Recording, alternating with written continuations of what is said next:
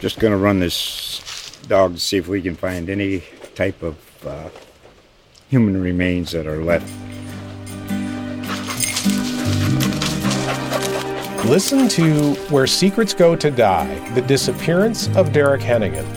From the Detroit Free Press, a new podcast set in the woods of Michigan's Upper Peninsula. Available on Apple, Spotify, Freep.com, or wherever you get your podcasts. I'm Nuria Martinez-Keel. And I'm Dale Denwalt. You're listening to The Source. Thanks for joining us as we discuss the Oklahomans' most impactful stories with the reporters who wrote them. As we approach 1 year of living with COVID-19, a massive group of Oklahomans are now eligible for their ticket to freedom, a vaccination from the virus that's killed thousands of people in the state. This week we're joined by health reporter Dana Brannon, who also happens to be the Oklahoman's newest employee. Since coming on board, she's dived right into the coronavirus epidemic, and specifically the vaccine rollout. Thanks for being here, Dana. Thanks for having me. This week you wrote about mass vaccination events held in Norman for the latest group of Phase 2 recipients. Who exactly is in this group, and how many people are getting their first shot? So a lot of people just became eligible to get the COVID-19 vaccine in Oklahoma. Just recently on Monday, we added teachers from pre-K through 12th grade and support staff for those grades as well as people 16 through 64 with certain health conditions that could put them at a greater risk for being hospitalized or dying if they were to get COVID. The people who've been eligible before are also still eligible. We're not excluding any groups who were previously able to get the vaccine. So combining those two new groups that we've added, it's over 1 million people are now eligible to get their vaccines in Oklahoma. So a very big group. Dana, is there enough vaccine available for all of these people? No, definitely not. Because this is such a big group of people that have been newly added to the list of people eligible, it's going to take some time to get through that list and then move on to other phases of the vaccine rollout. What we're hearing from health officials is that demand for these vaccines is way outstripping the supply that they have. And so they're hoping on more allocations. I think the news of the Johnson & Johnson vaccine maybe coming online soon could offer some relief there. But for now, lots and lots of people who want the vaccine and just a relatively small number of appointments. So I'm curious, what qualifies as a comorbidity that could make someone eligible at any age for the vaccine right now? Definitely. So there's a pretty good list of different health conditions that are going to make you eligible to get the vaccine now. That includes asthma, different types of cancer, cardiovascular disease, chronic kidney disease, chronic liver or renal disease, lung disease, diabetes is a big one, heart disease, high blood pressure or hypertension, obesity, or something else that might suppress your immune system. Down syndrome is also on the list. And that list also isn't exhaustive. If you have a health condition that is going to put you at greater risk for a serious outcome if you were to get COVID, you'll be eligible for that as well. Now, is there a way for the people giving out these COVID vaccines, is there a way for them to verify if you are actually in this part of Phase 2? Do you have to bring a doctor's note?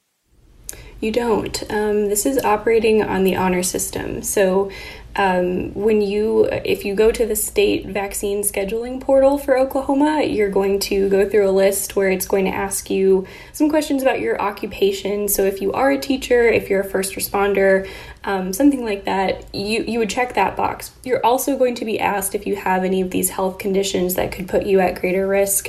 And so when you check that box, that is you attesting that this is true, that you do have one of these conditions. But no, they're not going to be checking you at the door. I got to see some of the vaccine clinics on Monday, and they're trying to run these operations very quickly. So there's not time for that. And they're really just they're trusting people to be honest and trying to get this done efficiently. But you still need to be a resident of the state of Oklahoma. You sure do, yes. And so they'll verify things like your age, like you'll provide your birth date and your name and things like that, and proof of your residence. And that, I think, is also done through the scheduling portal. But no doctor's note. You don't have to bring proof of your health condition. Do state officials know how long it's going to take to vaccinate the rest of phase 2? I mean, I imagine it would take quite a long time to get through over 1 million people.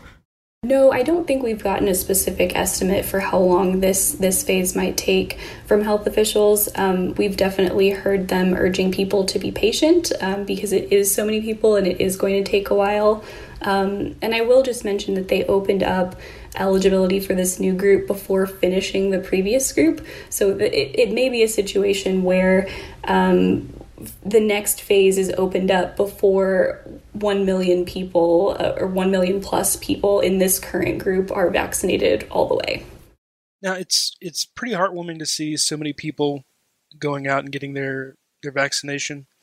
And even I think some of the infection rates falling can be accurately attributed to more and more people getting the vaccine. However, there's some new threats out there, right? We've got some variants of COVID-19 that have been detected in Oklahoma. Does that create a particular or a special challenge for health officials? Yes. So the issue with variants, and you'll hear about some of these common variants. You'll hear about the South African one, the British one, and the Brazilian one. We've heard from state health officials that the Brazilian one and the British one, and these are just that refers to where they first emerged, that those are in Oklahoma. The trouble with these variants is that they're thought to be spread more easily, so they're more contagious. And the trouble with that is that we are seeing good progress where new cases are going down and hospitalizations are going down. And so you don't want this new variant to come into your community that's recovering and change things up and really take hold and spread quickly. That could just place a big strain on hospitals, which we know have been very taxed during the course of this pandemic. And so that's the real issue with variants is we're still learning about them, but we know that they are likely more transmissible, and we want to make sure that we're not going to see another wave of the virus crop up here. And I think some of these variants, and forgive me if this hasn't been part of your coverage, but some of these variants are equally responsive or similarly responsive to the vaccine, and that the vaccines are similarly effective against them, and then some of them might be a little bit more resistant, at least in what some early trials might have indicated. What's your knowledge about that, and how effective our current vaccines might be against these variants? So I was hearing from health officials and experts this past week that at least with the British variant and the South African variant, those are similar enough to the predominant strain here in the U.S. that the vaccines will still work against them, that the ones that we have on the market will still be effective. I think there are some questions about how effectively the vaccines that we've got now could treat the Brazilian variant, and that's one of the ones that have been identified here. I think it has to do with a little bit of a difference in how that variant is structured. So that's a concern, and we don't know a whole lot about that yet. Dana, you've also covered the racial disparity in the Oklahomans who have been vaccinated and those who have not. What does that disparity look like when it falls along racial lines? So we do have some data from the state health department that shows us the breakdown by race of people who have been vaccinated. And so when you're looking at the people who've been fully vaccinated, they've gotten both of their doses, about 3% of those people are Black, compared to upwards of 70% who are white. And then you do also have this chunk of people who are of an unknown race. We don't have data on what race they are, and that's about 17%. So you can see, and we've heard from community leaders recently calling attention to these statistics, and they're really calling for more outreach into communities of color to make sure that vaccines are not limited, that communities of color will have access to the vaccine.